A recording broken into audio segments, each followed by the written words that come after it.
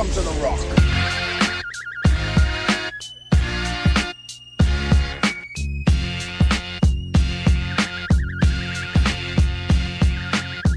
Hey everybody, thanks for downloading another episode of the Black and Gold Podcast brought to you by Styles Roofing. For those of you in the greater Charlotte area, just had a little bit of rain, didn't we? So if you're having any roof issues, then there's one number that you need to know that you can text or call to get the best in the business on the phone right away. And that's 704-842-1874. And that is App State alumnus Billy Styles and Styles Roofing. So again, if you are in the greater Charlotte area and you do need a new roof, you're going to want to work with them. They have a great website, by the way, a great resource for those that want kind of a step-by-step guide on how to file a claim with your insurance, homeowner's insurance provider. That's stylesroof.com, STILES roof.com. And go check them out. And they're happy to come out and take a look at what you got, what your situation is. And when you work with Styles Roof, here's the thing. You're not going to pay anything up front. Okay. This is not a half up front, half on the back end situation. It is we're going to get the job done. We're going to do it so well and so quickly that we're not getting paid until the job's done. You're satisfied. That's a pretty sweet deal. They are the best in the business. So like I said, after Hurricane Ian comes through, maybe some people have some roof issues. The perfect time to be proactive and call is now 704-842-1874 for Styles Roofing. And we thank them for sponsoring the podcast. I'm your host, Alex Johnson, and with me, as always, the world's most famous App State fan. Vote for him, by the way, if you're a Watauga County voter, Big C, Charles Haynes. What's going on, Big C?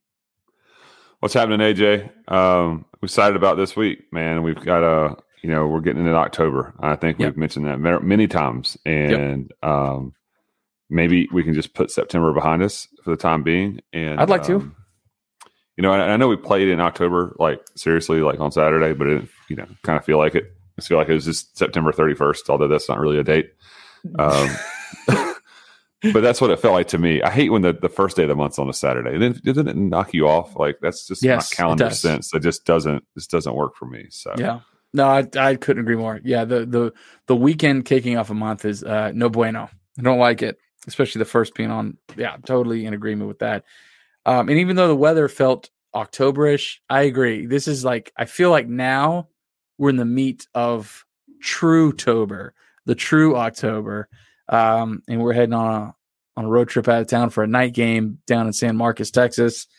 And hopefully going to continue to play well here in conference play.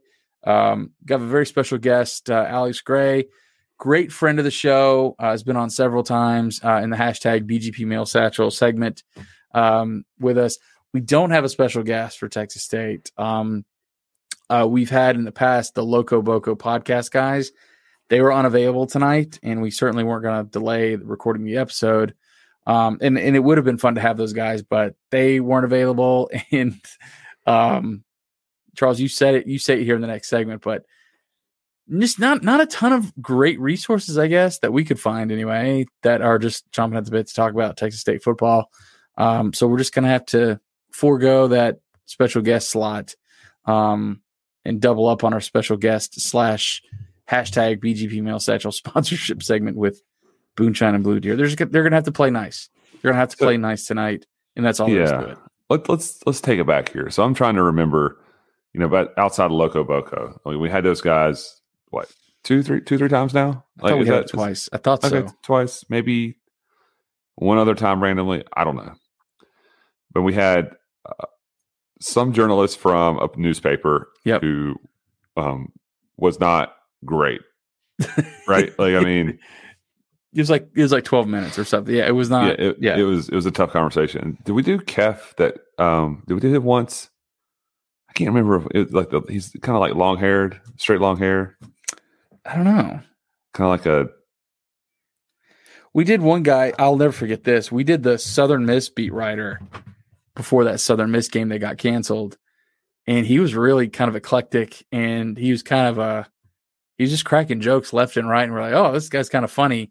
And then we didn't have that game. And then he left like that week to take another job. It's just kind of an interesting situation. I don't even remember the guy's name. Did we even post that? I mean, I know we did the episode because we didn't know it was going to be canceled. We canceled it like the next day. No, we posted it. That episode was Yeah, absolutely posted like we were going to play it. Yeah. Yeah. Okay. That's what I thought. Yeah. Yeah. Southern Miss was still in the throes of developing a plan of how to avoid getting beat by us that year. Yes. I went back and looked at the scores, by the way, of that 2018 team. Holy cow. Some of this, I mean, I think we averaged giving up 9 points a game that year. I mean, we gave up a lot of points to Penn State, which kind of skews it a little bit, but just a flat out. I mean, 2019 gets a lot of love for good reason. 2019 was a great team. 2018 was a disgusting team. That team was so good. And they were going to get absolutely, Southern Miss was going to get absolutely smoked by that 2018 App team. And they knew it. And that's all there is to it, Charles. Still mad about it. Can't wait till we play them again. I hate that we missed the Loco guys. I mean, they are certainly passionate about their school, as passionate as they can be for what they've like turned over. You know what I mean? But not in a delirious way. You know, they still love it, but they also understand who they are and what they've done. They stopped making episodes, though, right? Didn't they stop making episodes? Yeah, that's really tough. It's tough. Like, I get it.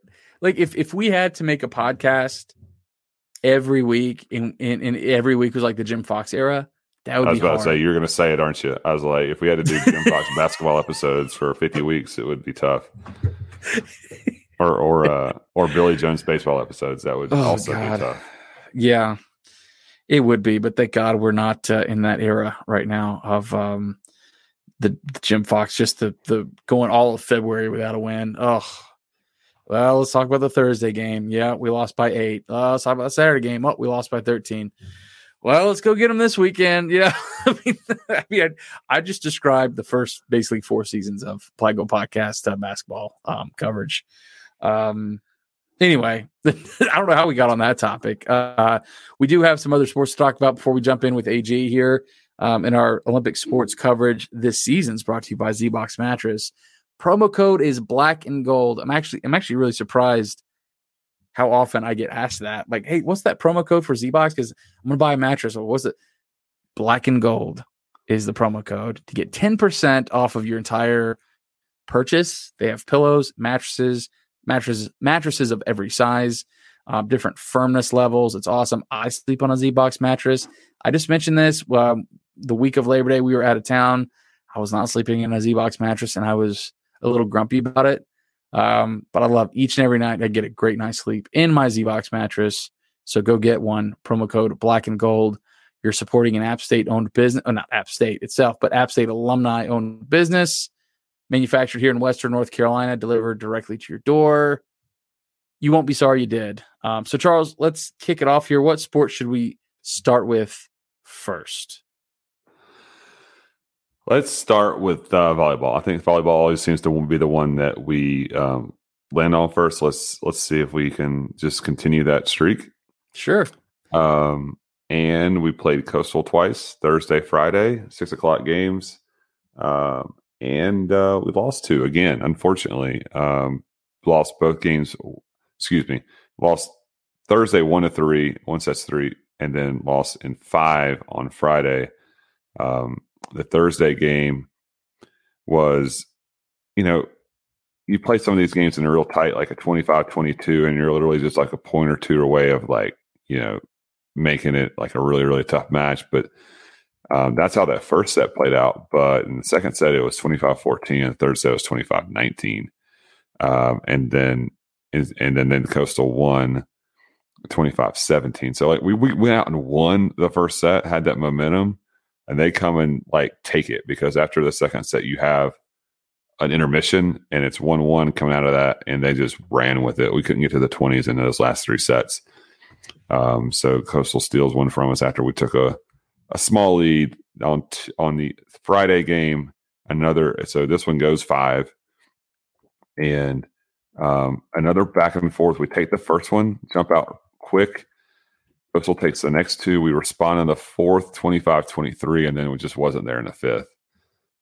Coastal's 4-0 in Sun Belt play. We were 0-4. They're 12-5 overall. We were 7-8. So just a tough night. These girls are getting better. I know they are. Coastal out hit us on the second match. They had 11 more points and 11 more kills. There you go. We edged them in blocks, but they assisted. So they're passing the ball well. They dug the ball better.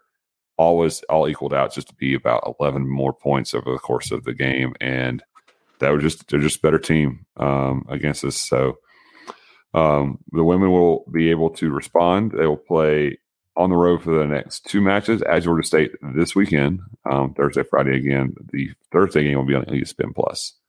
So tough start to the season in conference play for volleyball. And moving on to ladies soccer, we did mention last week we did drop one to Marshall in Huntington by a point. A lot of close games for the soccer ladies here.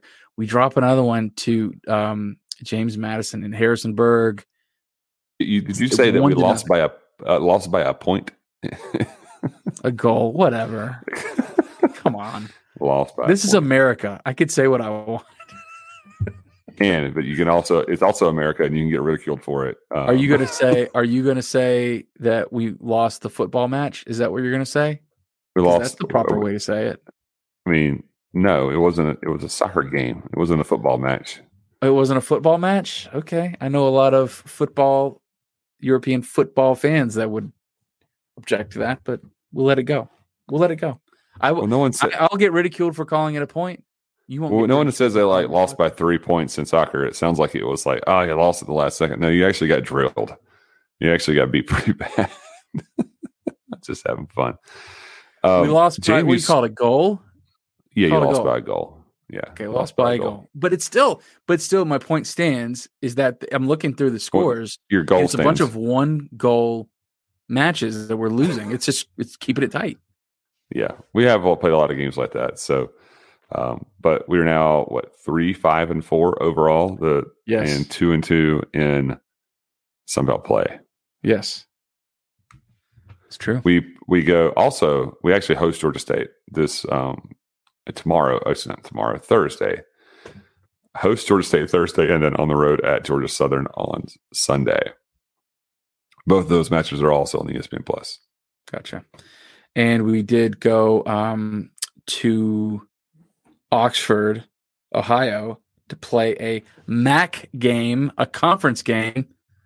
Lost 2-3 in field hockey, and then traveled, I guess, back down or through Pennsylvania to play an out-of-conference match against Lock Haven, a wrestling powerhouse, by the way, is Lock Haven. And we actually win 3-2. Oh, no. This is in Boone. Do you have to drive through Pennsylvania from Oxford, Ohio to get back to Boone? No, I messed up. It's in Boone. I'm having fun right now. In Adcock Field. I'm getting absolutely roasted on these Olympic sports right now. I'm getting absolutely torched. When's basketball season? I know at least a little bit. I know what a rebound is. I know what a rebound is. I know it's a point and a 3-pointer. But either way, another actually close victory, but a lot of, I guess we've had one game where it's not been, or a couple games where it's not been close. We beat Georgetown 5-0, and then Central Michigan, we beat them 7-1. But all these other ones have been really close. So we're 5-5 with a 1-2 conference record in field hockey. 4-1 at home. So we know how to protect our home turf, or is it grass, AJ? It's turf. I know that. I had Brandon and Erica at Adcock Field. I know it well. So we'll play. The ladies will get the sticks out on Friday of this week and play Bellarmine at home, and then next Friday versus Longwood, 2 MAC games, 1 game a week for the next couple. There you go. So we have basketball right around the corner here. I guess this time in a month, I think our first game is on the 7th of November at home at Warren Wilson College. So we'll get some basketball coverage here kicked up. At least the men's starts at November 7th not at Warren Wilson, but it's at home, Warren Wilson, the home center. So, but nothing really to talk about with basketball. I do know that the teams, they love their strength coach making some great strides in strength. And I got to talk to the Muse twins. It's funny. So the Muse twins, I've interacted with them like twice ever. And both times I asked if they were related, and both times they're like, yeah, we're twins. It's been really interesting. Like, Yes. Yes, you are. And I hope they hear this too. It's been really funny. The identical twins. Like, you guys related? And then CJ Huntley, they were at the football game, and those guys seem to be in really good shape, feel strong. Xavier Brown coming back strong. Just a lot of confidence on that side, which feeling good about. So, so we're going to head over to the hashtag. I don't think I don't think I mentioned this since you're talking about basketball. What? So Kearns brought the team by the tailgate for the JMU game, and we had a bunch of ribs. If I mentioned this already, I hope I didn't. But no, this is great. Like we had way too many ribs like left over, and luckily the boys came over and like they demolished like a couple of racks. So it was great. They were like, and of course it's so funny. Because like when you meet somebody, like a lot of these guys I met for the first time, but it was like super quick. I was like, "Come on in, come on out, y'all got to do." And so Kearns is like, "Hey guys, this is Big C," and I heard a couple like, "How you doing, Mr. Big C?" I was like, "What is this?" I was like, and it was just like, "Thanks, Big C." And like I'm over here cutting ribs, and like these long like basketball fingers are like going in. I was like, "Y'all be careful." I was like, "I can't get caught nipping one of y'all over here. That would be bad." Injured? Why? Got caught at the rib cut. Yeah, got caught under Big C's knife at the rib table. No. That's not what they'd say. They'd say, "What happened?" They'd say, "Mr. Big C cut my hand." Mr. Big C. That would be bad timing for all that.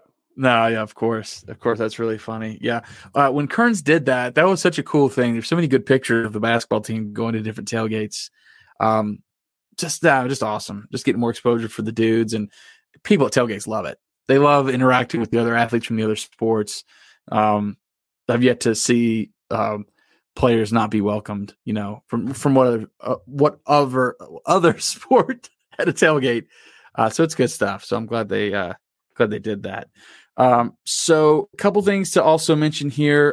If you want to support the show financially, and you think, hey, these guys, these goobers, Big C and AJ, are making these episodes, it's pretty cool. I'd like to support them. What you would do is go to supportbgp.com, and we have actually several people that have signed up to support the show, and I want to mention them. Stephen Mechanic, blast from the past there. Thank you, Stephen. Chris Foster, Alyssa Romano, Elizabeth Thornburg, River Willis, Paul Sheehan, and Candace Stiers, wife of Malcolm Stiers, App State Hall of Fame Malcolm Stiers. And so thank you all for supporting the show.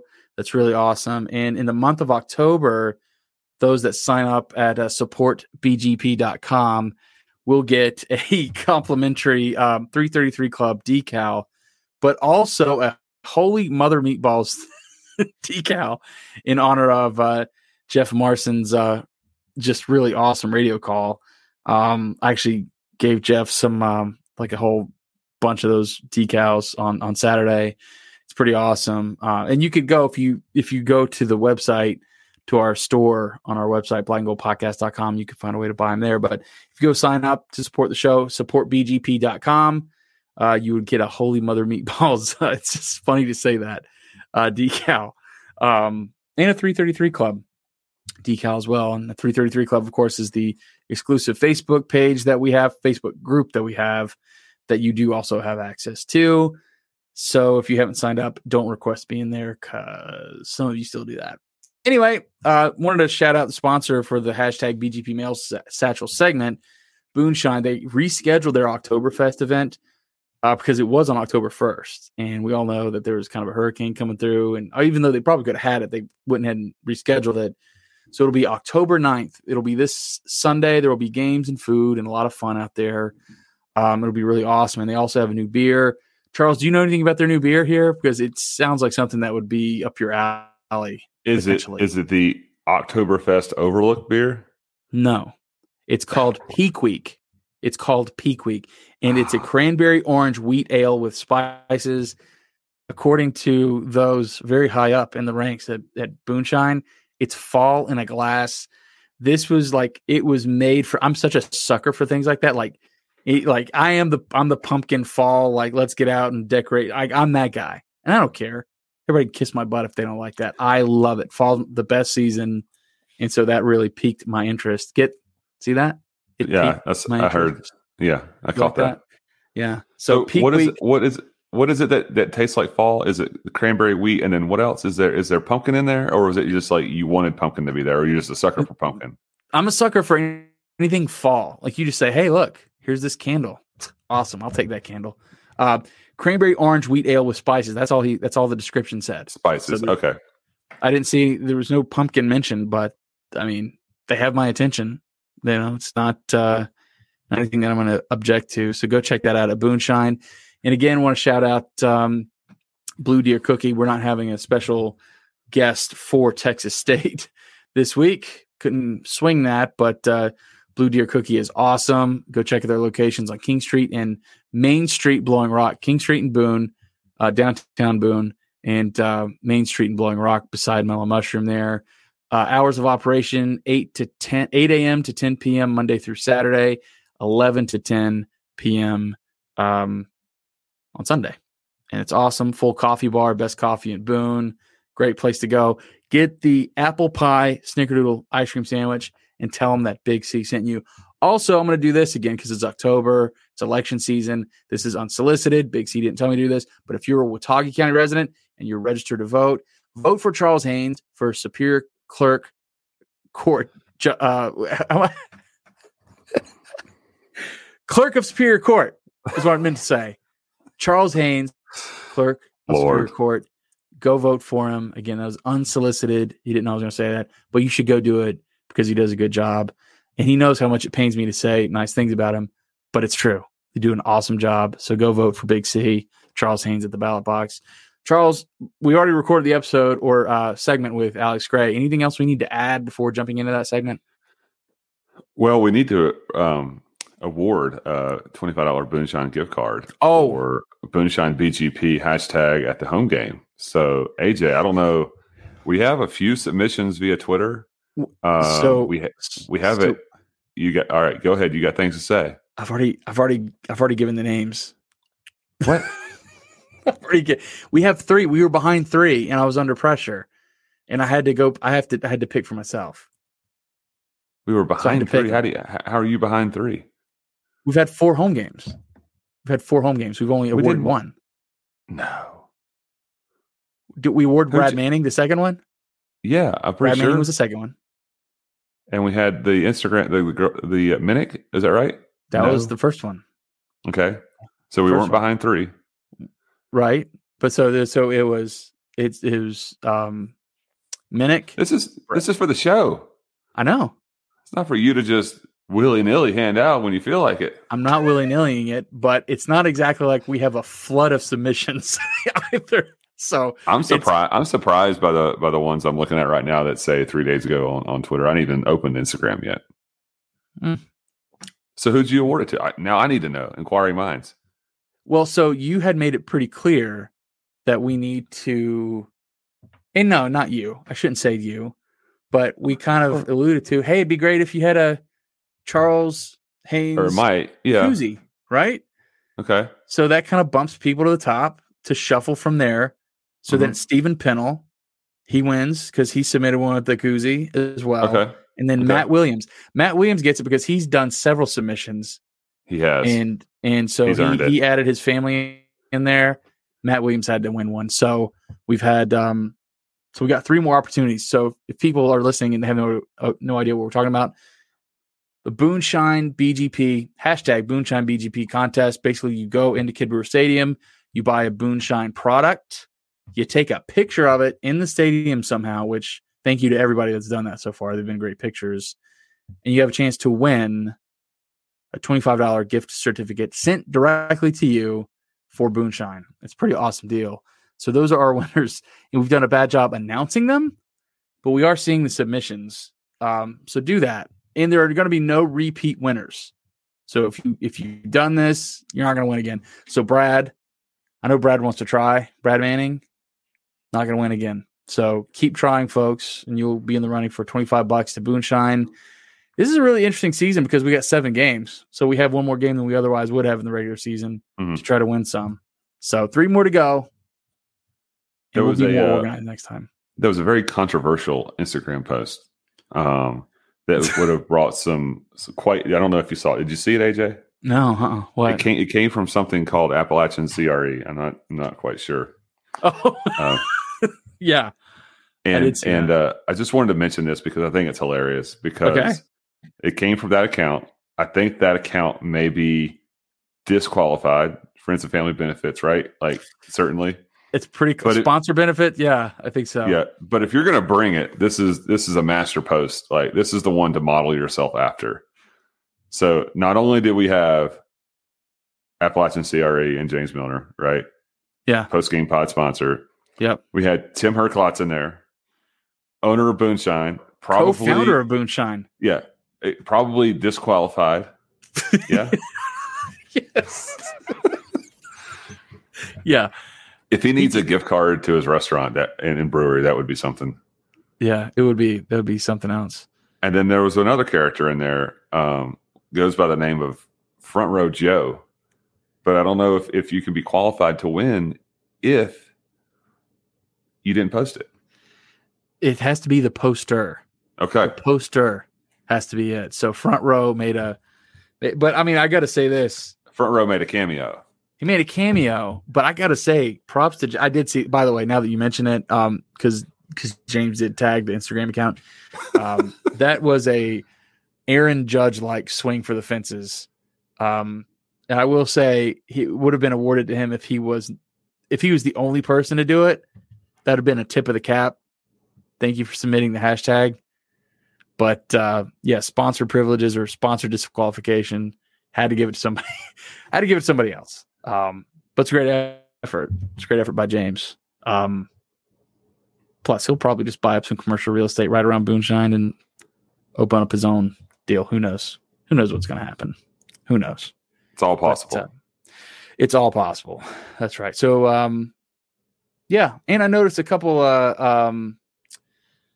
other posts on there using the hashtag on our different social media devices. I really appreciate the support for our sponsors.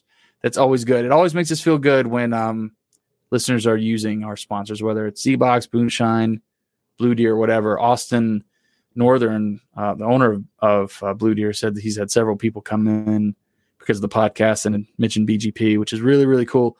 And it's really, I tell this to Tim Herklotz, and I've told it to really all our sponsors, but especially like the consumer-facing ones like Blue Deer and Boonshine. Man, it's easy to plug Blue Deer and Boonshine. Those are great spots. Great spots, you know? Like, not exactly twisting my arm to talk about ice cream sandwich. Oh, right. Yeah. Well, correct. Right. I mean, I guess there could be one other. I mean, I don't know. I think there was a good biscuit joint, perhaps. Like, we had like just like Betty's Biscuit food truck. Like, if that was out there, we're looking for you at Betty's Biscuits. Is that a real thing? Is Betty's Biscuits a real thing? Oh my gosh. Hey, that's how you can tell you're a foothiller and not a mountaineer right there. You know, Betty's Biscuits food trucks are great. That buttermilk fried chicken biscuit. That does sound really good, actually. Yeah. Fried chicken biscuit. I'm all over it. But that's it. That's it for the intro there. Another great segment with Alex. We really appreciate Alex Gray for coming back on the show, previewing this Texas State game coming up. Really excited for that. So we'll go ahead and toss to that with this hashtag BGP Mail Satchel segment. And so sit back, get ready for the soothing sounds of Alex Gray. All right, we're back in hashtag BGP Mail Satchel, and we have one of our all-time favorite guests who, this is like a routine. He's coming back every year, doing episodes with us. We had a great time with him last year, and I don't remember what game he came in for the Satchel, but we're having him on again. Former App State safety, Alex Gray. What's up, number 3? What's up, guys? Once again, I appreciate being here. I always enjoy it. Excited for some good questions tonight. We can't promise the quality on the questions. I can't promise that. We'll go. So for right now, we're actually going to start in the 333 club here. Charles is going to get us going here to see what the people want us to talk about. Okay. First, we'll just go with a comment by Lynn Houston. She says she loves watching football games when he sits behind me. Lynn is a man, not a woman. Did I say she? Love got all the love in the world for Lynn Houston, but yeah. Hey, look, let me tell y'all. I've been very busy today. It's okay. I have not. I've never met Lynn. And I apologize, Mr. Lynn. It's okay. And, it's okay. That's all right. He'll stop listening. It's fine. Listen to Alex's part. You just mute me. It'll be good. It'll be good. It'll be good. But anyway, he said what, Charles? I'm sorry. That he loves watching football games when Alex Gray sits behind him. Oh, man. So, well, hopefully we'll be able to enjoy a couple more of those. I always enjoy them. The section in which the tickets are. All those are great people. I can't really.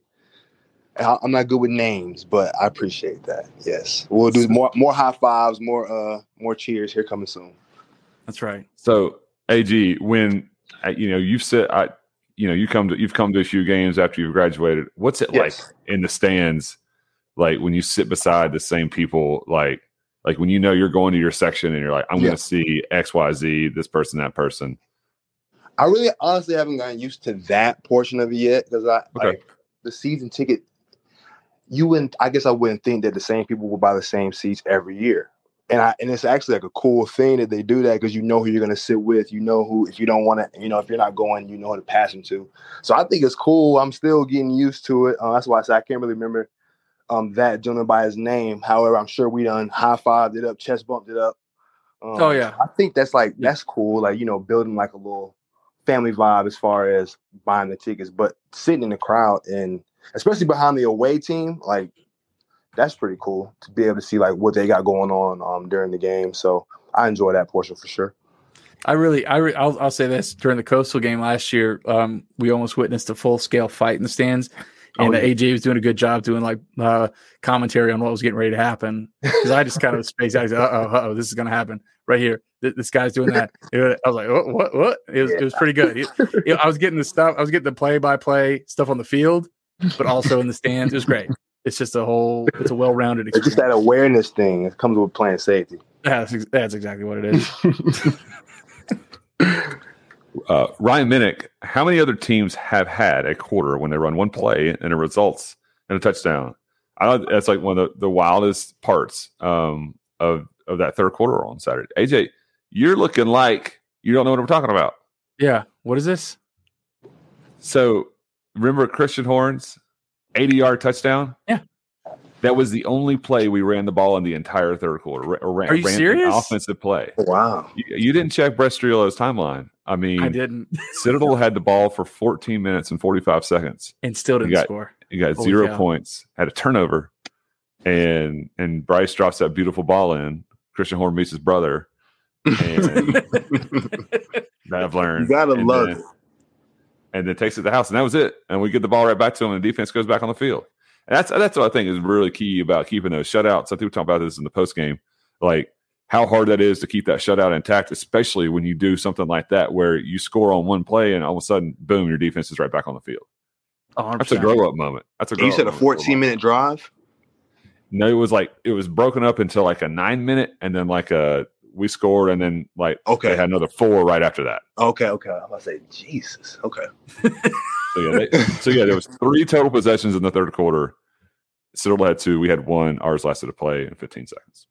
Okay, I need to ask AG a question here because I think it was 2015. We threw a couple. Not a couple. I think we had several goose eggs here. We had Howard, Old Dominion.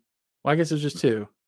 But I know that goose eggs that was a really big deal for the defense. Oh yeah. 2014 shutting out a really horrible Georgia State team that didn't even come out and warm up.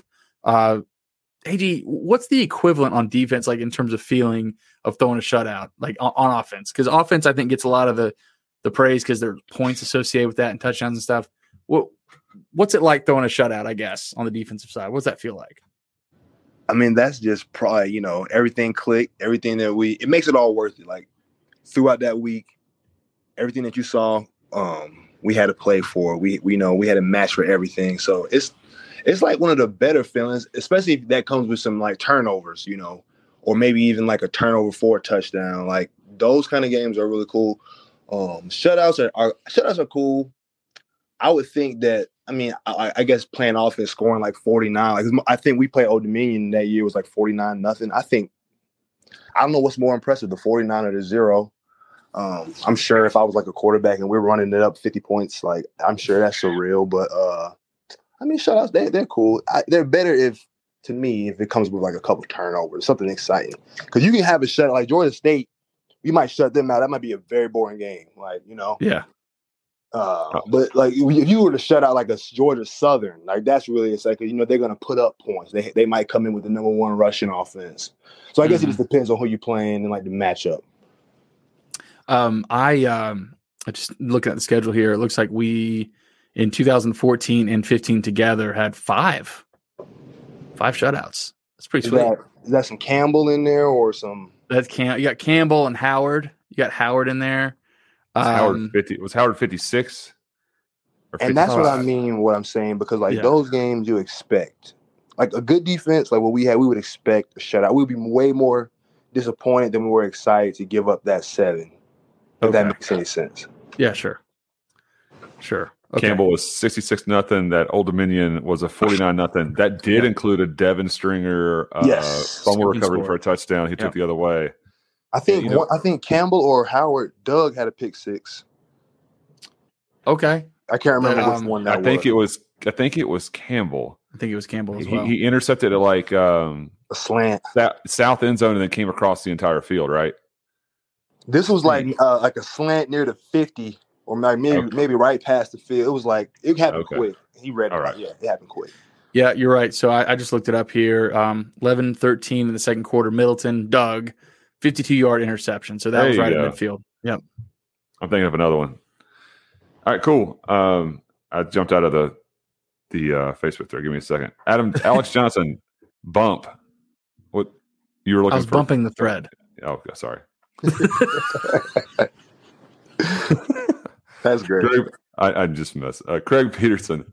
Hopefully this is the last time we travel to Texas for a while, right? What's the rotation for the West teams to play us? I don't know if we know anything about that. I haven't. Yeah. I wonder. I've wondered this too, Greg. If they're doing this like year to year, like like let's have them play somebody kind of tough and then somebody kind of not. But like that's really hard to do because you just don't know. I mean, how would you have known last year that Troy was going to be like much improved? In week 4. Yeah. And how would you know that Texas State is basically going to get drilled by everybody that's supposed to drill them, and they'd be a couple like no name schools, so to speak. So I think going forward, especially with Billy Napier leaving Louisiana, it's going to be harder and harder to know exactly who in the West is going to be the formidable opponent.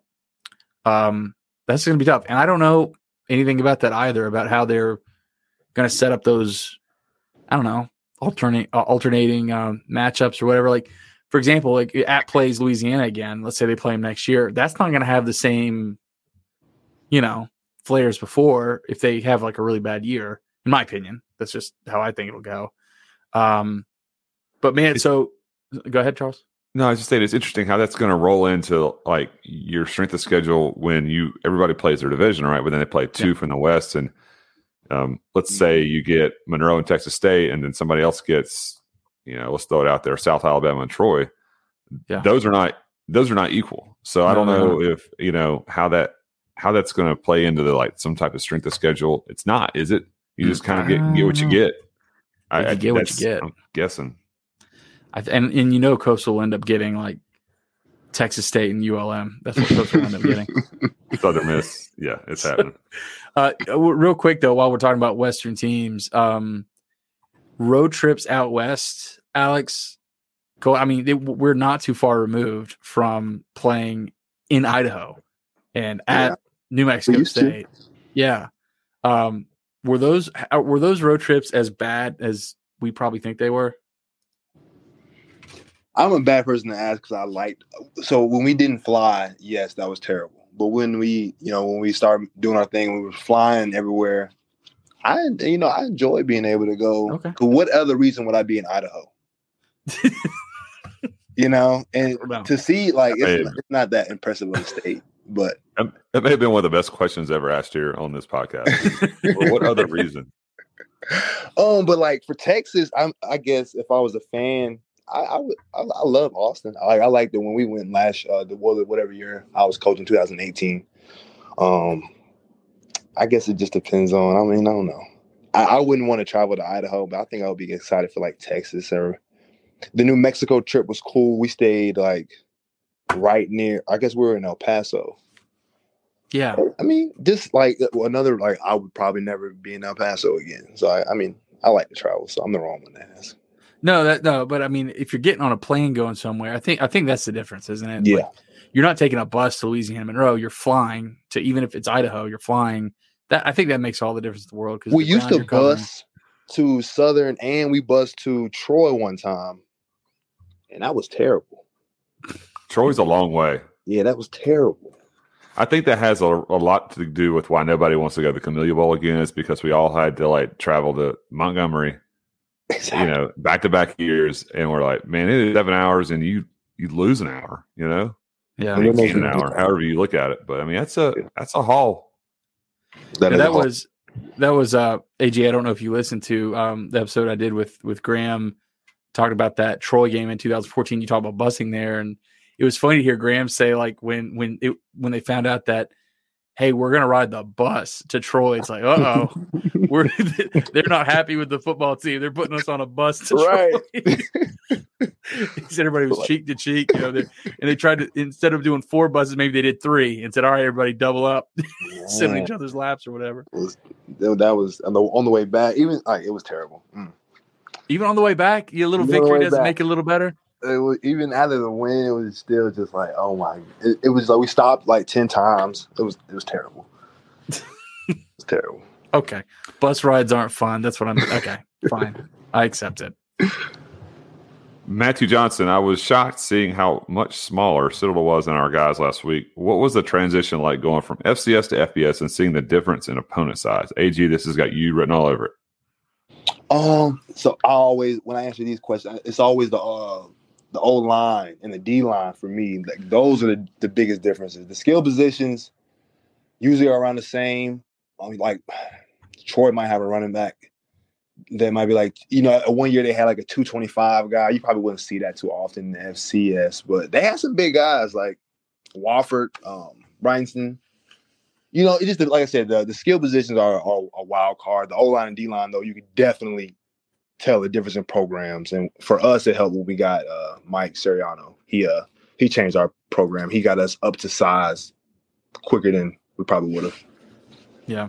That was I said this on the post game, but my brother, who just asked the question, man, Citadel comes out of the tunnel on the far end, they come out and it's like, woo. And it really wasn't like the beefiness of them, like the thickness or whatever. Yeah. They were all short. They're all short. And you can just tell that even if they were maybe skilled and even if they, had some fight in them or whatever, but I mean, you just see that they didn't have the length or the height that we typically see. Even, and I mentioned this on the post game too, and this kind of echoes what you just said. Even playing Elon last year, Elon's offensive line was actually really tall. They actually had some size and length to them, and they weren't terrible at moving the ball either. Whereas when you saw both lines of scrimmage, especially offensive line, that they didn't have a lot of length, you could just tell it was going to be a long day at the office for them, and it ended up exactly what that was. So huge difference. And with the offense that they're running, I'm not sure they're recruiting 6'5", 6'6". I'm sure they would love to have that, but yeah, that's not really sufficient for that. What they run, usually a small. I mean, as we all get older, we all know that the taller you are, the less you want to get down, right? You know what I mean? So I mean, if you're a 6'1" lineman, I think it's a lot easier to cut and do all those side blocks and all that instead of someone who's 6'7" and long and rangy and all that. Mm-hmm. Yeah, no doubt. All right, here's a inside joke, obviously from Tom Lawson, the greatest. Does he know what stickum is? Oh yeah, everybody knows what stickum is. Do y'all know what stickum is? I don't know. I have no idea what he's talking about. I mean, besides like if you're playing like baseball or something, you spread stuff on your gloves so you don't lose. That's what I'm thinking. The same thing. Okay, that's what we're talking about. That's what the spray or whatever. Yeah, the spray. We might be missing the reference. I'm hoping maybe he has a different stick. We may not know. I'm thinking because everyone thought stickum was like a secret thing, but really everyone did it, so it wasn't really a secret. But, is that an illegal substance? I'm going to sound really stupid. Is that what you're not supposed to have stick 'em? Like stick 'em is something that like you say, you put on the gloves, just give you better grip. So yeah, everybody does that. But it's always at the same time, it's like an inside joke. Like, hey, I got to stick them on my gloves. Like, you're not supposed to have it, but I don't really think it's a big deal, anyways. So, like, I can understand like receivers, like, one has stick them, but as a defensive player, what's the advantage? Just having the grip. Like, if the ball were to come your way, if you were to get your hands on it, you want to make sure hey, I was gonna catch it, but I'm definitely catching it now. How many interceptions did you have? Do you know off the top of your head? I don't know off the top of my head. I think maybe 5, 6. I had a couple that got called back, so I could have maybe shaved 1 or 2 off. Well, those don't count. Come on, you can't be doing that. Were they? I'm talking about ones that counted. No pass interference. Maybe about 5. I think it maybe 5 or 6. Oh, okay. Were they Stickum influenced? They might have been. They might have been. I had one against South Alabama that was like a over the shoulder. I might have used the extra. Like Gorilla Glue. Like extra stick 'em on that one for sure.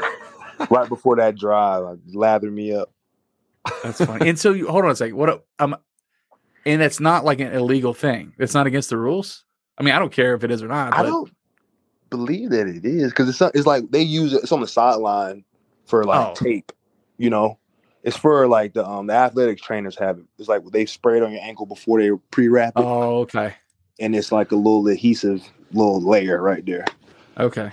And so I've never seen or heard of a referee or anybody, like stopping anybody or checking anybody's gloves. I think it's just kind of those things where it just kind of is what it is. That's what it seems like. Yeah, like I said, that's like it's not really illegal and everyone does it, but you always make it seem like you're sneaking it in type thing. Okay. Football, weird. Yeah. Anyways. Okay. I see. Pre-NIL cash under the table type stuff. Okay. I see.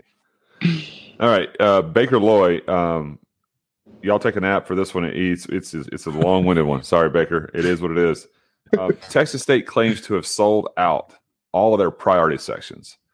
I say whatever that means because he said whatever that means. I say whatever that means because their ticket map still shows tickets available in basically every upper section around the entire stadium. So I guess they've sold out the bottom bowl, and that's an accomplishment. Regardless, Texas State isn't used to fans and blackouts. We are.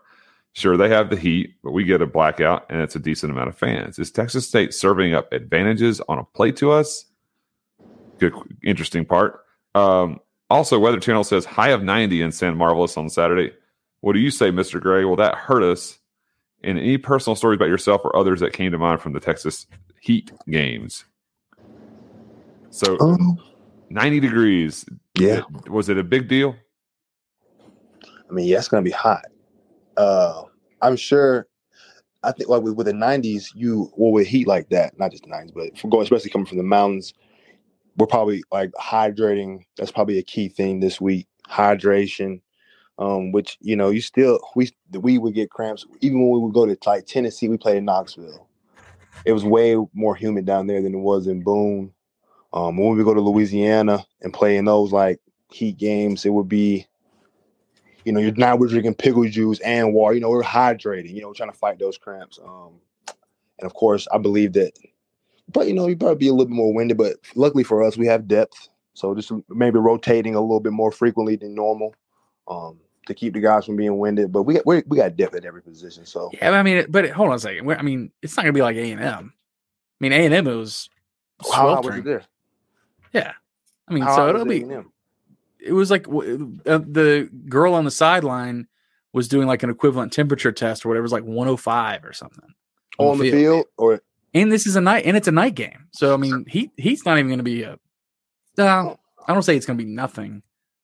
I do remember it's maybe this is it's just not like critical. We're going, we won't die, but they'll be hot out there. I remember, I think this was after you were gone though, AG. Bo Nunn saying maybe it's the first time we went down there. What was the game, Charles? The game that we almost lost is like AJ made a tackle at the one. Was that 2000? I think it was 2017. So AJ was gone. Was it Bo Nunn had told us basically that they were out there warming up and they looked across the field and they're like, hey, those guys aren't wearing pads or anything. They're just kind of stretching in their t-shirts and they were whatever. And they get in the locker room and everyone's like, man, we're already gassed. And so the next time we went down there, no pads, no warming up, like none of that. Yeah. They wore, t-shirts or whatever it was. But as far as like, so Baker was trying to say that their blackout and the selling out the lower bowl or whatever, that is that's going to hurt us in some way. Is that the insinuation? That's what he's saying? Well, I think what, I saw the tweet that mentioned that they were, they sold out of priority sections. And I guess they were, I'm not in tune with what Texas State calls their sections of their stadium or what's priority, what's non-priority, what's student, what's non-student. All I know is that every time I turn on the Texas State game to watch it, in the end zone, they had their band spread out like crazy. And they got all the, I don't know what they call them, the Sugar Cats or whatever. They got like 900 like girls who are in like dance gear, right? And they sit like 5 to a bleacher and then they space up and they stagger and they're just trying to take up space. You know what I mean? Make it look like there's more people there than they actually are, using the camera tricks. So I don't know what that means. I think this is like their family weekend or something like that. And so perhaps you have more people there's a ton of people that go to Texas State. So like, it's not, it's, and their stadium seats 30,000 just like ours, but their 30,000 is actually like, seats, actual seating. We don't have 30,000 places for tails to go in our stadium. Well, we have 30,000 we have places for them to go, but not just like seats. And so I don't really know how much of an advantage that is if they're, still showing aluminum or still showing like concrete stands that aren't filled. There's no way. I mean, I've heard so many players. I don't know if I've heard Alex say it. I'm sure he'll say it though, that having a full stadium, even if it's on the road, it still kind of gets you jazzed up to hear the roar of the crowd or whatever. Yeah. So I don't see how that's an advantage anyway. Alex can speak to that better than I can. No, you're absolutely correct. Yeah. And I don't know why they would schedule us for family weekend. You're get an opponent, people willing to pay for it. That's what we did for Citadel. We charged $65 for Citadel. It's sold out. They schedule us because what's really crazy, so many people talk, we make fun of all the time, like Charlotte, like UNC Charlotte. Ooh, they have potential. They have market potential. Like 33,000 people go to Charlotte. I mean, it's a huge school. Yeah. And they just don't have football culture. They just don't. And so people here know that, like, okay, it's kind of a commuter school, kind of a corporate park, suburban, like who cares kind of school. But San Marcos is kind of a cool town. Like it's a party school. It's not in Austin. It's right outside of Austin or whatever. And the fact that in the supposed football, AG, you might disagree. You think Gwinnett County is the football capital of the world, but some people think Texas is. Texas State is like a giant waste, like that really genuinely could be like the potential that these other programs like Charlotte talk about, or even Georgia State. It just feels like it should be, because they actually have a campus. They're not like in the middle of downtown like Georgia State, which is, I don't know. You're from Atlanta. What's your take on Georgia State and people that want to go to Georgia State? I can see why you would want to go to Georgia State. Outside of playing sports, because football is one thing, but what else is there going on? But at the same time, I do, like, clubbing and all the other kind of fun stuff that young kids like to do. Yeah. And they had, they're up and down. They were on the peak of building something. I don't know. For me, when I'm deciding where I want to go to school, I think it was more on the culture of the program. It wasn't like the amenities of the city. I didn't mind going to App. I knew there was, I know what Boone was. Once I visited, I understood, okay, this is Boone. This is pretty much it. But I was there for, a reason. So Charlotte, I feel like I said, they're kind of like a Georgia State. They're up and down with their potential. They play well some seasons, play down some years. And it's like, if you guys were to, be a good team, then it would be a cool city to go to school in. So, I don't know. So I think what this comes down to about Texas State here is that you look at their schedule and you got to schedule week games for something, right? They're playing 6 home games. Yeah. Their first 2 was Florida International, which is, FIU, no big deal. FCS, Houston Christian now, as they're called. They got Southern Miss for homecoming. I guess that's, like most places, homecoming is a bigger crowd. But then they close the last 2 games of the year against Louisiana and against Arkansas State.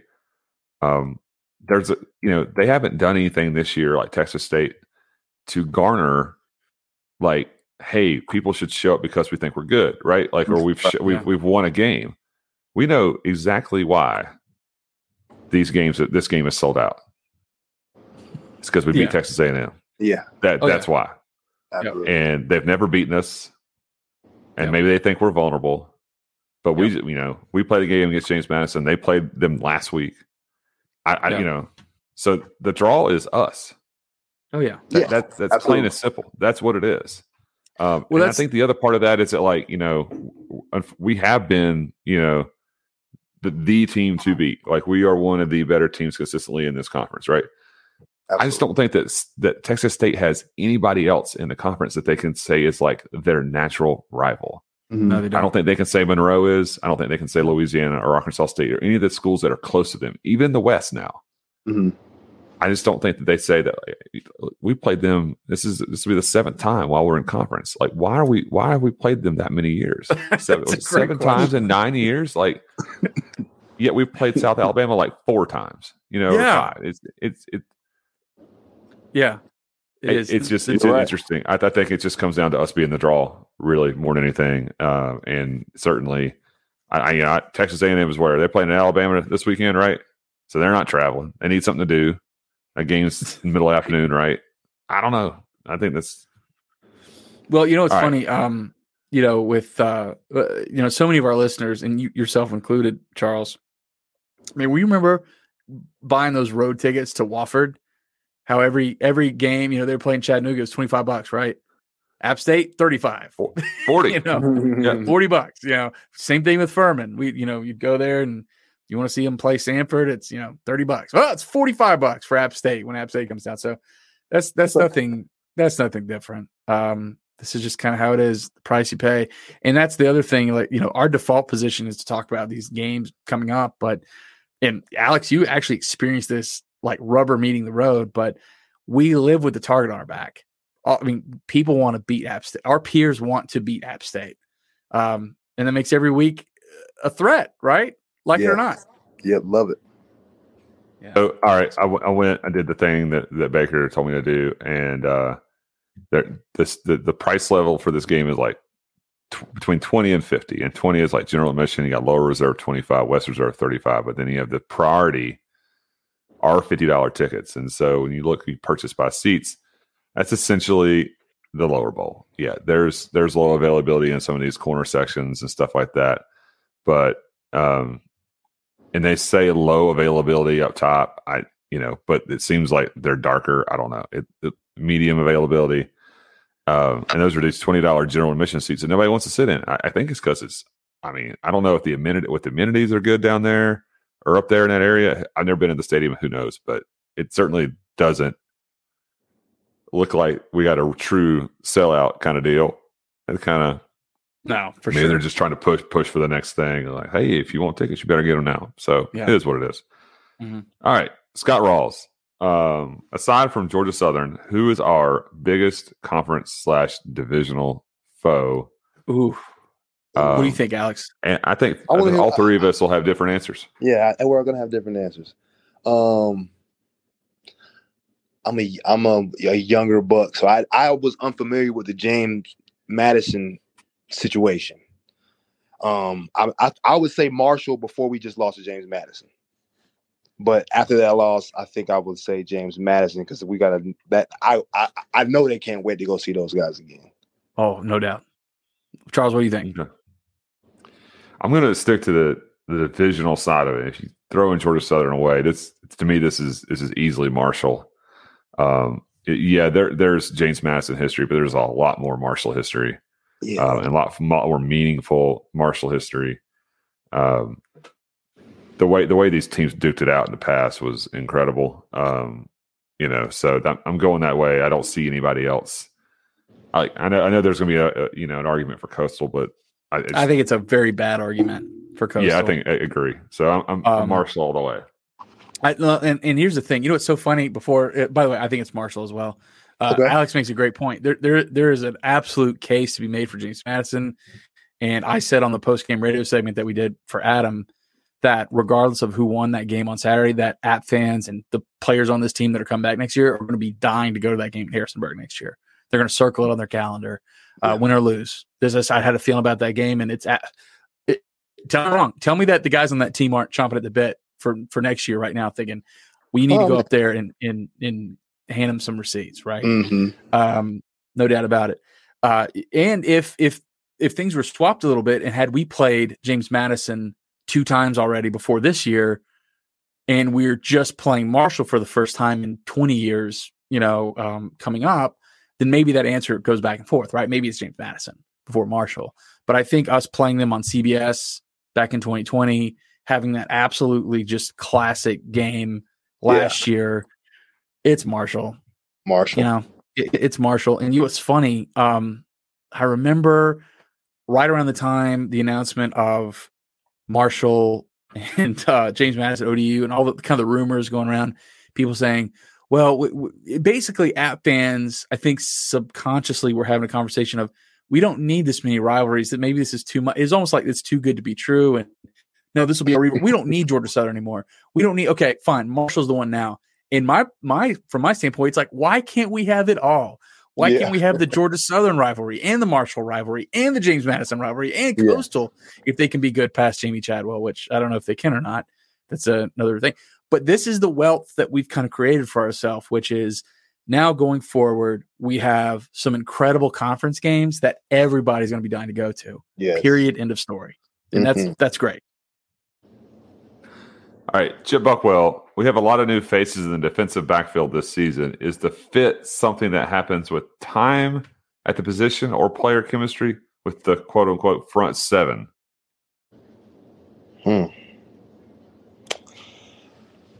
Yeah, time. Yeah, I would say yes.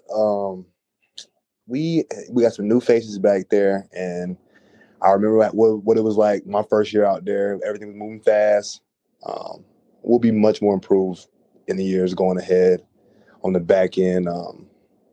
So yeah, it's going to take some time and chemistry, and just going through the processes, taking those losses and getting the tough wins. That's what's going to make that better. Yeah. And I think it's okay to say too that that things happen. And this is the same drum I've beat every week, that cycles are a thing. You go from having a secondary with X number of performers with depth, and now maybe we don't have that as much. And by the way, the defense played great. Dex Lawson had that pick in the end zone to seal the shutout, so to speak, which is awesome. But it kind of is what it is. You gotta play with what you got. And I liked what Coach Clark tonight, Charles, was saying about this upcoming recruiting class not upcoming, but this recruiting class we had last year that's now on campus, and how guys like Ethan Johnson are already getting a lot of playing time, and how the futures is being set even for the defense to continue to sustain what we really have been prided ourselves on really for the last 8 seasons. I don't know if Charles heard what I said. He's just tuning me out. No, I did. I mean, how much of that chemistry, AG, is this really come to effect? Like knowing that who's behind you and how much that person is going to be where he wants you to be, and vice versa, and where you want him to be. Is that a real thing? You don't like on field, like knowledge of each other, like how well you know your teammate behind you, how well you know the teammate to the left, to the right. And even if they make a mistake, how do you cover that? Like, that if he's going to miss, he's going to miss here, or he's going to miss there. And see, I know exactly what you're asking. And it's hard for me to go from a D line to a defensive backfield perspective, but from a DB group, like me as a safety and having a corner to my side and having a safety to my other side, like you would know and it does take chemistry, but that goes through like camp and off season as well. It's not like that games are the only time you can build this, but yeah, you do know. Like if I had Duck on my side, I knew if he was going to jump something early. He knew if I was going to bail on his over the top coverage. Like I knew what kind of position AJ was going to have on his defender, so I could help him on his other side. So like, yeah, that's very important. I'm sure they have that same chemistry on the D line, but I don't know how you would. I couldn't say I was waiting on Blair to get a QB's rush so I could get a pick. Like, yeah, you hope that happens, but it's not like that's what I'm depending on. Yeah, good answer. I like that it too. And then Steve Brooks kind of with a follow up. What are the challenges with defensive backs communicating pre-snap and keeping the eye discipline that Coach mentioned earlier in the year? Like, how hard is that to just watch what you're supposed to watch? Not hard at all. Uh-oh. Not hard at all. Hold on. Yeah. You're so good at keeping it real, AG. Just swing that hammer, dude. Come on. I'm going to encourage you. Swing it. I don't know what you mean. What I'm saying is it's not hard because that's our discipline is defense. So like if that's difficult, then you don't stand a chance. Eye discipline is everything. Like gotta have it. You have to have it. He has. So all right. So Paul Sheehan asks, and AJ, we got 2 left. Does the game time affect you? Like traveling west, 7 p.m. start. Does that do you like that kind of stuff? You mentioned like the travel, but does that like make the day feel like it lasts forever and you're like always anticipating to do things? I know I've heard that like some players like to sleep, yeah, as much as possible before a game. Yeah, I don't believe that really ever affected me. I would if it was a late game, I would take a nap. No, the time never really did anything. It would really be like the weather that you were going into. Like, is it gonna be extremely hot? And we've been in like 40 degrees all week. Like, that'd be something that would affect me. But as far as the time, no. Good deal. All right, and then last thing from Jay Neal. This is a question kind of for all of us. We've played 5 games. No 2 of them have been alike. Yes. What's going to happen next?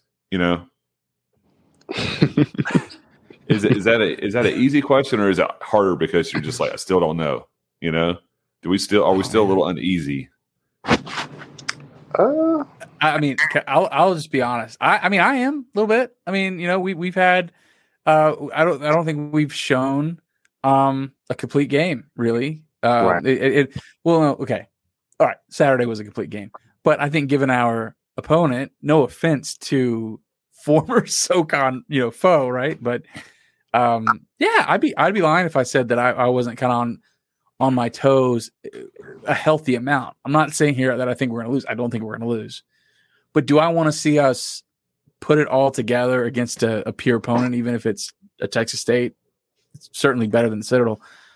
I'm optimistic, but if I would be lying if I didn't say in the back of my head, will we be able to do X, Y, and Z well to give us confidence then going into the next week for a home game against Georgia State? I don't know. I'm just answering honestly. I hope we don't see any crazy. I think we're getting into a time of the schedule where we're going to see some more normal things, right? I agree. Like we know we know what we're going to get into a little bit, and like we're going to see like if that makes sense, normal. What we're used to seeing, what October is supposed to look like. Mm-hmm. We get to go on the road a little bit, right? Like we get to get.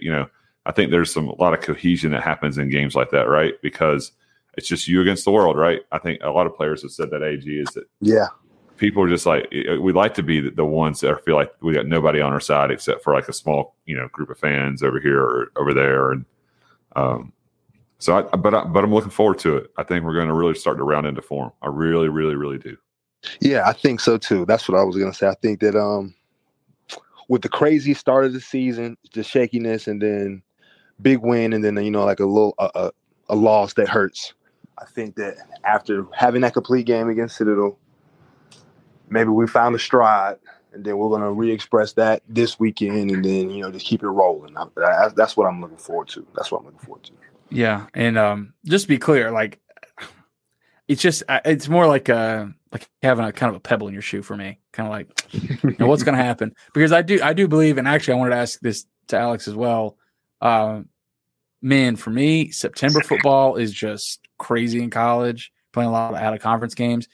Do players kind of look at the months like that too? Like our first 4 games, granted, depending on how the skin. No, you guys. So you don't see it. You don't see a difference after the first few games, and you kind of click into motion. No, it's just like it's a week by week, because you always are taught not to look too far ahead. I remember our coaches would always mention our like November statistic, and I didn't really catch on to that until like my 3rd or 4th year. Like, why do they keep mentioning November? And it's like, I guess we hadn't lost a game in November in like a while, and but no, like we try to do it week by week just because we the saying we want to go 1-0. We want to go 1-0 this week, so that's just kind of how it is. Like in the season, it just goes so quick. It's just 1 week after another. That's right. All right, that's it, AJ from 333. So I thought I'd warned you to get excited on. Okay, cool. Just making sure I didn't forget. You're good. So we've jumped into the hashtag BGP Mail Satchel hashtag on Twitter, and Gabius Maximus. He's always one throwing something in there. I gotta bust my man Gabius Maximus here. This dude hashtag Black and Gold podcast did not use the hashtag whatsoever, and I had to. He's a loyal listener of years and years, so I had to hit him with a "What in the world" kind of hashtag are you using, dude? 'Cause he tagged our account too, so I was like, "What is that?" And he's like, "Okay, whoops." Maybe he did that on purpose. Or no, he definitely did not do that on purpose. Okay. He did at Black and Gold Pod, hashtag Black and Gold Podcast. So I had to give him a little, that's just the benefit of the doubt for a long time listener there, but he submit the right hashtag here. But he asked, I think, a good question. I'm actually curious to know what Alex thinks about this. Okay. Said, Cam People suggested in the post-game presser that the constant rotation of running backs sometimes makes it harder to get into a rhythm on the field. Probably not surprising to anyone who's played the game. Is the trade-off of fresh legs worth it? Alex, man, I'd love your feedback on that. I think it's very interesting. I agree. I definitely agree.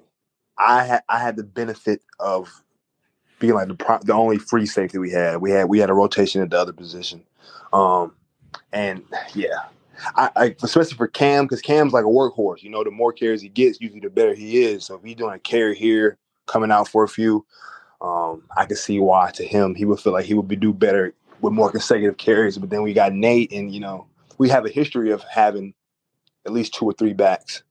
But at the same time, as far as freshness, I like the rotation. But I do understand him as far as getting into a rhythm of the game. Yes, that would be difficult. Yeah, that'd be very difficult to keep going in and out. Gabe also mentions here, AG, that that, and this was true. This is how I remember it. Marcus Cox. Yeah, it used to take Marcus a little bit to get warmed up, and it just felt like once that glass was tipped over, he was good, and he was picking up yards left and right. That's kind of what that felt like. Yeah, and he had the luxury of maybe getting like 30 carries a game, 20, 25. Before we really had someone else established. Yeah. Once we got those established backs behind them, Jalen Moore, Ricky Ferguson, whoever we have had behind them, we started seeing that kind of split up a little bit. Then we have multiple 100-yard rushers, and like even Nate and Cam, they'll both go off every now and then together at the same time. Sometimes one of them dominates, and the other one has a quieter game. Yeah. But I agree with Cam. Yeah. But it's, like I said, it's tough. That's part of the team thing. So it's tough. It is tough. That's an interesting balance that I guess a coordinator has to strike too. Okay, so today I give my all. Asks, can Caleb Sperlin make the trip to San Marcos? He needs to add a couple more touchdowns to his collection. Who's the next lineman with great hands to carry their tradition? Is there something about San Marcos and Caleb Sperlin that I'm missing here, or is this just a random comment about Spurlin. Charles, is there something related to him in Texas State? Or is this a comment about a lineman catching touchdowns? He must have caught a touchdown. I think he had a game where he caught one. Yep. I don't know if I didn't know that was in Texas State. We had one of those cloudy games that was a really odd game. I think it was a 38-7 game where it was like kind of like close at half. And that might have been his like first touchdown. Maybe his first touchdown. I don't know. Yeah. It'll make me search for it now because I have to know. Charles, you can't resist. He can't resist like the data tease of the statistic being out there that he doesn't know. So Spurlin, obviously, to me, it seemed like he played other positions in high school because they definitely did throw to him a couple times. And he has some, I think he scored 3 or 4 touchdowns, I guess, in college. Man, I'm not familiar with the hand skills of anybody else on the defensive line. As far as like, if I had to pick one of our defensive linemen to be able to throw to, I guess I'd get one of those rushers. I'd get Nick Hampton, maybe. I don't know if I'd go. I love Jordan Earl, ambassador of the Flag Goal podcast, but I don't know if I'm throwing it to Jordan. Big Earl. All right, here we go. I found it. Okay. November 7th, 2020. 3 Mountaineers grabbed their first career touchdowns on Saturday in the 38-17 win. Caleb Spurlin, Miller Gibbs, and Brendan Harrington. Brendan Harrington. Pick 6. There you go. At Texas State. Okay. Very cool. Awesome. There you go. Well, then today I gave my all. Better memory than offhand than me or Charles. Until it's hard. It's hard to like those 2020 games were a blur to me. Like, yeah, they were. There was so much other things going on, and we were worried about. Like, we were worried about our offense that year. Yep. Yeah, that was kind of a frustrating year. Tell you the truth, that was the first year, I guess. Dale Jones came back. The defense had a great season, but the Tony Peterson year on offense, where Zach had his 3rd offensive coordinator in as many years. So it's rough deal. Brandon Prock says, with our reputation of being giant killers within the college football world, I get the feeling that P5 programs want to avoid scheduling app in the future. Oh, really? I've noticed it's happened with Boise State. Do you think this will happen to App? It has happened to App. It has happened to App. App is in a position, Charles, tell me what you think about this, where a school like NC State would benefit more because they're not a true blue blood. If they beat App, it actually means something for them a little bit. It's a quality win for them. It should. But there's very little upside unless you are Georgia, Clemson, supposedly Texas A&M for scheduling App. There's a ton of schools right now that just want. This is why Mac Brown said when at the presser before his first season, 2019, about playing App State, he's like, I would have never scheduled them. Like, if I had been head coach here when that contract was signed, I would have never done it. Well, there's a reason for that because of what we do. No, this is an absolute thing. It was torture for Jay Sutton to try to schedule out of conference games back when he was here, even in the Southern Conference when we were winning national championships. It's hard because the trade-off, especially coming to Boone, because it's hard. It's hard to win here. We've proven, I think, with Miami and Chapel Hill, it's not hard to get here. It's not hard to accommodate in Boone. But, man, what's the upside? So an NC State can do it. Wake Forest can do it because at the end of the day, they would benefit from it. But once you get to that next tier in between like the NC States and like Clemson, and even Clemson's not what Clemson was. Like, Clemson's not Deshaun Watson Clemson right now. Even that's kind of tough. So, Charles, what do you think about that?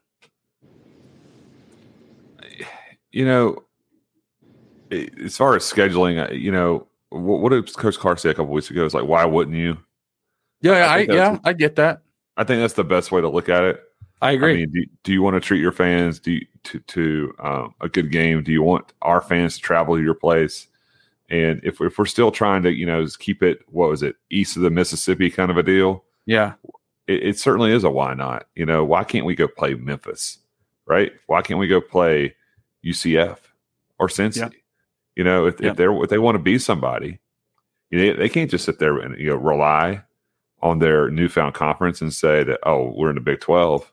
You know, this will give us avenues to things we haven't been able to achieve before. Well, not if you're going to go play the nobodies, in non-conference play. So do you want full stands? Do you want people buying, drinks and doing all that and concessions and buying gear? And, I just think it's healthy. It's healthy for the sport to have compelling games. Oh, dude, make no mistake. I'm on that camp. But we also are talking about an industry that is absolutely just completely backwards, where Pitt and West Virginia hadn't played in forever. And they just announced that Oklahoma and Oklahoma State won't play each other when they absolutely could. They absolutely could work that out. If they wanted to, they should. Yeah, no, 100% they should. Yeah. So, and go ahead. It's just kind of like, oh, we're not like, but why not? I just don't understand. I totally agree. Why you can't? Like, if you want to, it's because you're insane. If you want to have cross divisionals that are permanent, then you can have non-conference that are template, somewhat permanent. Maybe you don't have to play every year, but like just get out there and say, you know what, we're gonna, and over the next 10 years we're gonna play 6 times, or the next 12 years we're gonna play 6 times. It doesn't have to be every year; it could be every other year. And in 2019 we're going to their place. 2021 they're coming to our place, and so on down the line. It still gives opportunities for the other schools. It's not like you're completely shutting out the opportunity to schedule other schools because you just want to play that, that kind of game. Whatever it may be, Oklahoma State, etc. So I wanted to ask Alex this on this topic because so many players in general know so many peers and other places or whatever. You especially, you've name dropped some very diverse group of players from the highest level to wherever else. What do you guys talk about when you talk to your buddies that are at other programs? Is there like, hey man, we'd love to play you, or nah, we don't want to play them, or like what's that attitude do you see most regularly? As far as like just like out of conference play, to us it's more of like the surprise of when they roll out the schedule and say, oh, in a couple of years y'all are playing Georgia, or like when you sign to that school, that like I knew we had Georgia coming up, and so like that's really exciting thing about like so I'm from Georgia. I know that hey, in 2 years we're coming back to play UGA. Most of my friends played. I had a lot of friends that played like on the same level, like not Power 5, but Group of 5. So one of my best friends played at Louisiana. We played him. I think we played him back-to-back years. This is before we did the conference championship. So like as far as us, we go is just like a lot of trash talk. Like, hey, we're coming down there. We're gonna beat y'all, and it's like a little mix up. It's just between us two. I didn't have any friends that played at like UGA or Clemson. I know Devin Stringer. Him and Deshaun Watson are really good friends, so he'd be a good person to ask something like that too. But I was always just when we would look forward to the schedule. You knew who you had like over the years, and you just be like, okay, at the end of this summer camp, we going to Michigan or we're going to Clemson. And I always thought it was weird when we played like a Howard type team first, and then went and played like a Clemson. I never liked that, but I like when we played like the big school first. And then we play like that warm-up game to kind of get the season started. Okay. So that was actually a big topic that started the season because UNC did the opposite. They played Florida A&M, then they played us. We started with UNC. So that's an interesting preference. I hadn't really heard that one before. Okay, Philip Lingefelt wants to know who is the most underrated player on our roster. That's a great question. Charles, I saw that one on Twitter. Well, what do you think, AG? What do you think? I've been thinking about this all day. Okay, who is it? I still don't know if I have because there's some guys that I don't know that I see make plays. Underrated. I think a guy, I don't know if underrated is the word maybe, but someone that I think has been a surprise contributor for a good part of the season has been Jalen McLeod. He's come up and played really, really well in spots where that wasn't necessarily someone you would have pegged to be a huge playmaker at linebacker just because he hadn't played a whole lot. Mm-hmm. That's someone that I think's done a really good job. I don't think you could. So what's coming to my mind is not necessarily underrated as much as kind of like we don't know him. We don't know him. Like I was thinking like Christian Horn. Like Christian Horn's made some great plays this year, but at this point he's not underrated. Charles, we couldn't call him underrated at this point. But he's just unassuming. Okay, because he's so new to the spot on the team, the number one. So what is his stats right now? I think I looked it up earlier. I think so. He has, like, we played 5 games. He has 14 catches. That's a few, but it's not that 14 catches doesn't lead the team. Yeah. But he has 4 touchdowns, 5 touchdowns. That leads the team. Yeah. And he has 350 some plus yards, give or take. I mean, if I'm getting this right, there's someone to double check me. That leads the team. Yeah. It's so how do you lose a guy? Like, how do you lose the Hail Mary situation? Who's going into that? And then how do you lose, how do you let somebody run for 80? Right? Yeah. And in the plays he's made, he takes advantage of every opportunity so much. And I just don't think he gets appropriate credit. Yeah. I don't know if he's a guy that can, like, go catch 5 or 6 passes a game, but he's always there. Like, even though he's not targeted, he's always ready. Mm-hmm. Like, can you remember a pass he dropped? No, not right now. What were you going to say, AJ? Oh no, I was just saying I like the way that he described that. I don't know as far as the most underrated or my pick. I might be biased. I like Caden Robinson. I knew you were going to say that. I feel like if they got him the ball, he making plays. Yeah, he is. Absolutely. When Tua has the ball in his hands, he's made a play, whether it's a nice over the shoulder catch. You saw the UNC game. He key block on the Hail Mary. Yep. But you could say at about 22. Yeah. 17. But I think App Nation knows 17 a little bit more. But he's a baller. Like, I'm a big Deshaun Davis fan. I think he's a guy that if, like, no one was healthy and we said we're going to throw you the ball 18 times a day, he'd be like, I'm going to go catch 14 of them at least, and I don't care where you put me, I'm going to go find that ball. Absolutely. And I don't know if he presents that way, but for some reason I believe in 17 so much. Yes, and I almost think that we don't throw him the ball because we're going to use him at some point. Like, we know that's coming. We're going to have a 17 game. That's going to be like one of those old Henny games where he's like, all right, Henny, you're getting the ball 12 times. You're going to get your ribs cracked several times, but go in there and catch it, stick to it, get some first downs, and make it happen. Yeah. And he has that just slight, like, I don't know if I mentioned this before. Williams. So, yeah, there you go. This is not the same body, but, like, if you want to go deep, and, like, go like Devon Folks. Like, I don't know if he has the same handles on, like, the basketball court that Devon Folks would do. Devon Folks could play. He can play point guard for basketball. I'm going to tell you this right now. Dude can ball. But he has that same, like, I play bigger than my body is. Yes, that is correct. Yeah. He's not. He's actually a small guy. I love the way he gets up from the field. Yeah. When he gets tackled, he gets up with a ton of energy. And it's not like this. I feel like some of these guys, they get up kind of smoothly and they kind of like whatever. I don't think I've seen Deshaun get up slowly. He just spurts up like he's ready to catch the next one. And I agree, Charles. I think it's a great point. I will say also, I'll tack onto this, a lot more tight end play going into this season. I think it's hard to say that Henry Pearson is underrated, but I think he and Miller Gibbs and even Eli Wilson had a big catch on Saturday. I'll throw Miller Gibbs in. Miller Gibbs has had a really good career at App State, slowly but surely. He's been kind of rolling for him. Started off as a walk-on, and he's become quite a good player. Him and Henry there at the tight end position. I like that question. I think those are all solid submissions there. Maybe Deshaun Davis, maybe 17. The only reason I wasn't going to say him is because I feel like he has took that. Like, he's our receiver, and then we got the rest of the guys that we're kind of unfamiliar with, but I like Deshaun.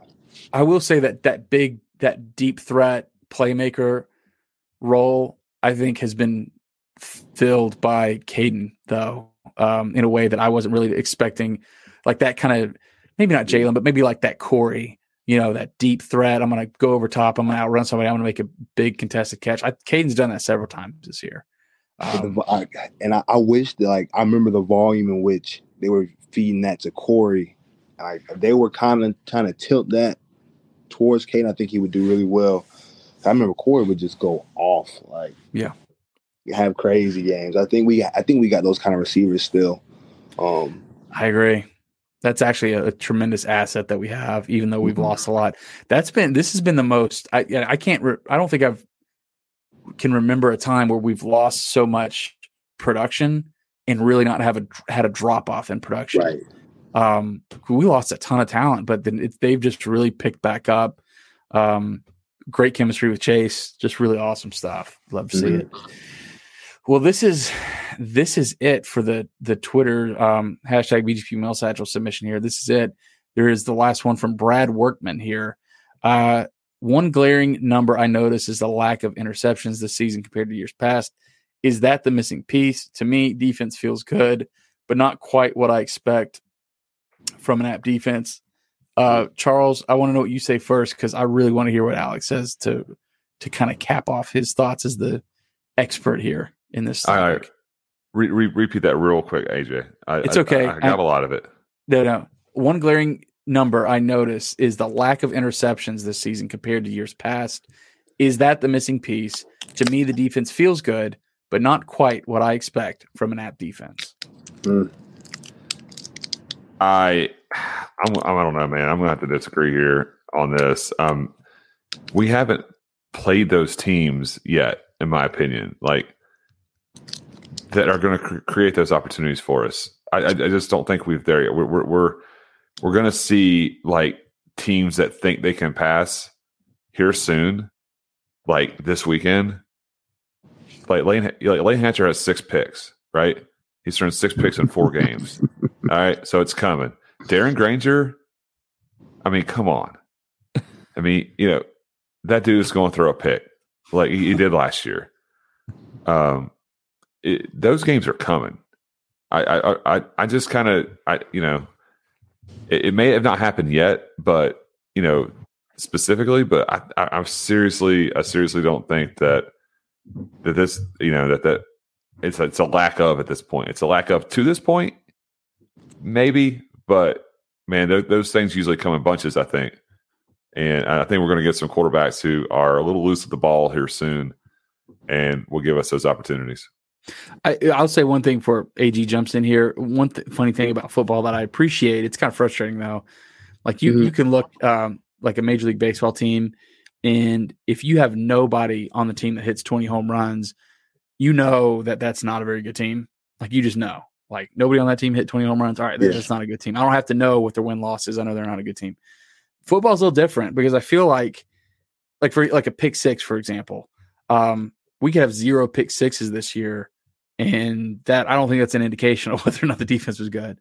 Right. Football is just kind of a weird sport like that. I feel tackles maybe, but then that depends on how many possessions. It's kind of a weird sport. So I just wanted to kind of, that's been my observation over the years, is just that you really can't look at the stat sheet and say, oh wow, because you can go through a stretch many teams do. They play light out of conference, they play whatever, blah, blah, blah, and they rack up a bunch of stats, but that didn't mean that they capitalized on the tough games they needed to win to be competitive in conference or whatever. But anyway, AG, go ahead. What do you think? I think that we've had the luxury of leading the nation in interceptions for or at least being in the top 5 for a couple of years. So having this year where we're not getting those interceptions, and just as I hear you, Big C, but we used to get picks versus Clemson. We would get a pick versus UGA. We would get a pick versus Miami. So I thought we've had opportunities to get some. And turning the ball over, if you ask any offensive coordinator or any defensive coordinator, that's the biggest game decider, turnovers. You get those turnovers, that's what beats those big teams, and that's what kind of seals those games. That gets you those shutouts as well. So I do feel like it's hard for me to say they come in bunches, but I do feel like we've had some opportunities, and I feel like we're still going to have a great number of interceptions. I don't know if this would be one of those years where we're in like 25 or anything like that, but it does make a difference. If we can get our hands on a few more balls, we can, secure them and take the ball away, put the ball back in Chase's hands. We're going to see a big difference in some App State football once we start collecting those interceptions.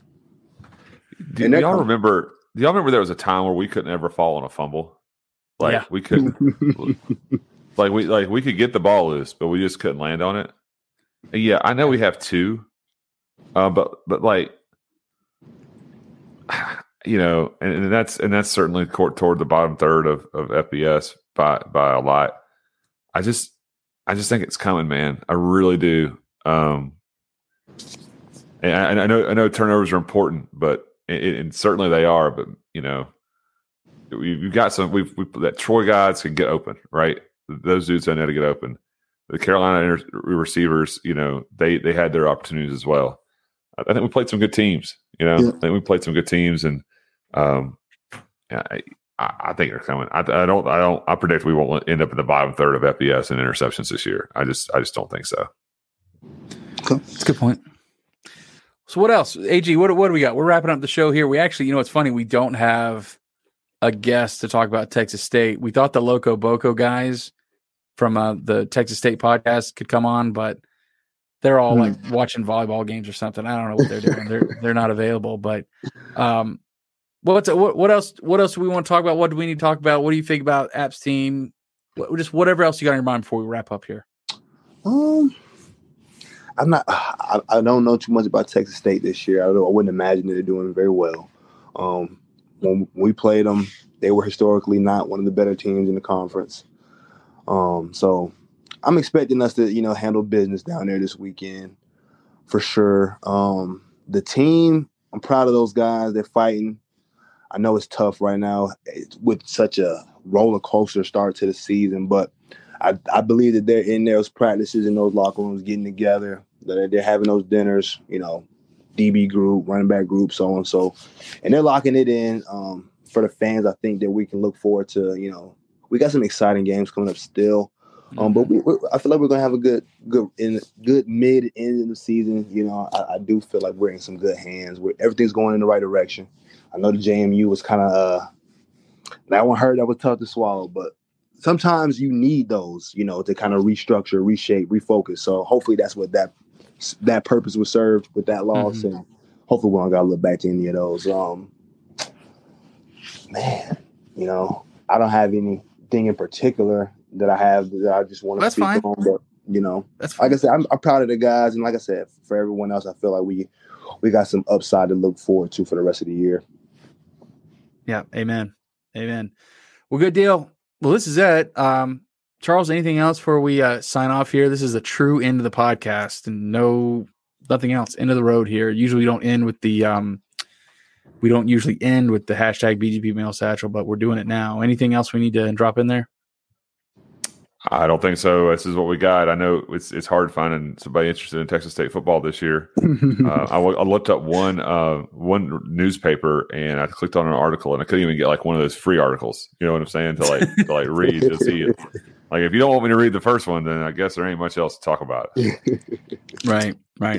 Well, as you mentioned earlier, kind of combining these episodes of I'm combining sponsors or segments here. This special guest segment is supposed to be sponsored by Blue Deer Cookie, which I don't know, Alex, have you taken King to Blue Deer yet? Has that been something that you've done? Not yet. I'm new to Blue Deer. I've seen the guys. Well, it's new. Blue Deer is not like some long-standing thing. Blue Deer's kind of new, so you have an excuse. Yeah, I'm still an App State Cookie Code guy, so I got to switch over and go try those guys. Because I know they're great. I've seen them. I'm gonna edit that part out. Don't worry about it. We'll do a little bleep in action right there. Yeah, I haven't had the luxury of the Blue Deer, but I see a lot of guys, with the NILs and everything. So they got to be good. They got to be good. They are good. No, they're awesome. I was recommended, and I'll recommend to our listeners the apple pie snickerdoodle ice cream sandwich at Blue Deer. Ooh. Full coffee bar. Best coffee in Boone. Really great place to hang out. Anytime I'm down there, filled with students their laptops out and their coffees and their whatevers they got going on. Go check them out downtown Boone on Main Street, right there beside Mellow Mushroom. Right there, it's a really great spot. Went to Mellow Mushroom after the Citadel game, and it was full. A lot of stuff going on. A lot of coffee after that game, and of course on King Street. Check them out Monday through Saturday from 8 to 10, and then on Sunday from 11 to 10. It's a great place, great spot, and we're thankful that they are sponsoring our special guest segment, even though we don't have a special dedicated guest. Of course, Alex, you're a special guest, of course, but this is a different type of segment. You're not even a special guest anymore. You're a semi-regular here. So, yeah, I'm here. Yearly contracts. Hold on a second. I didn't sign anything. So just careful with that kind of language. But anyway, so we're going to drop it. So until our episode covering what happens in the Texas State game, and hopefully you have good news, go Abs. Go Abs.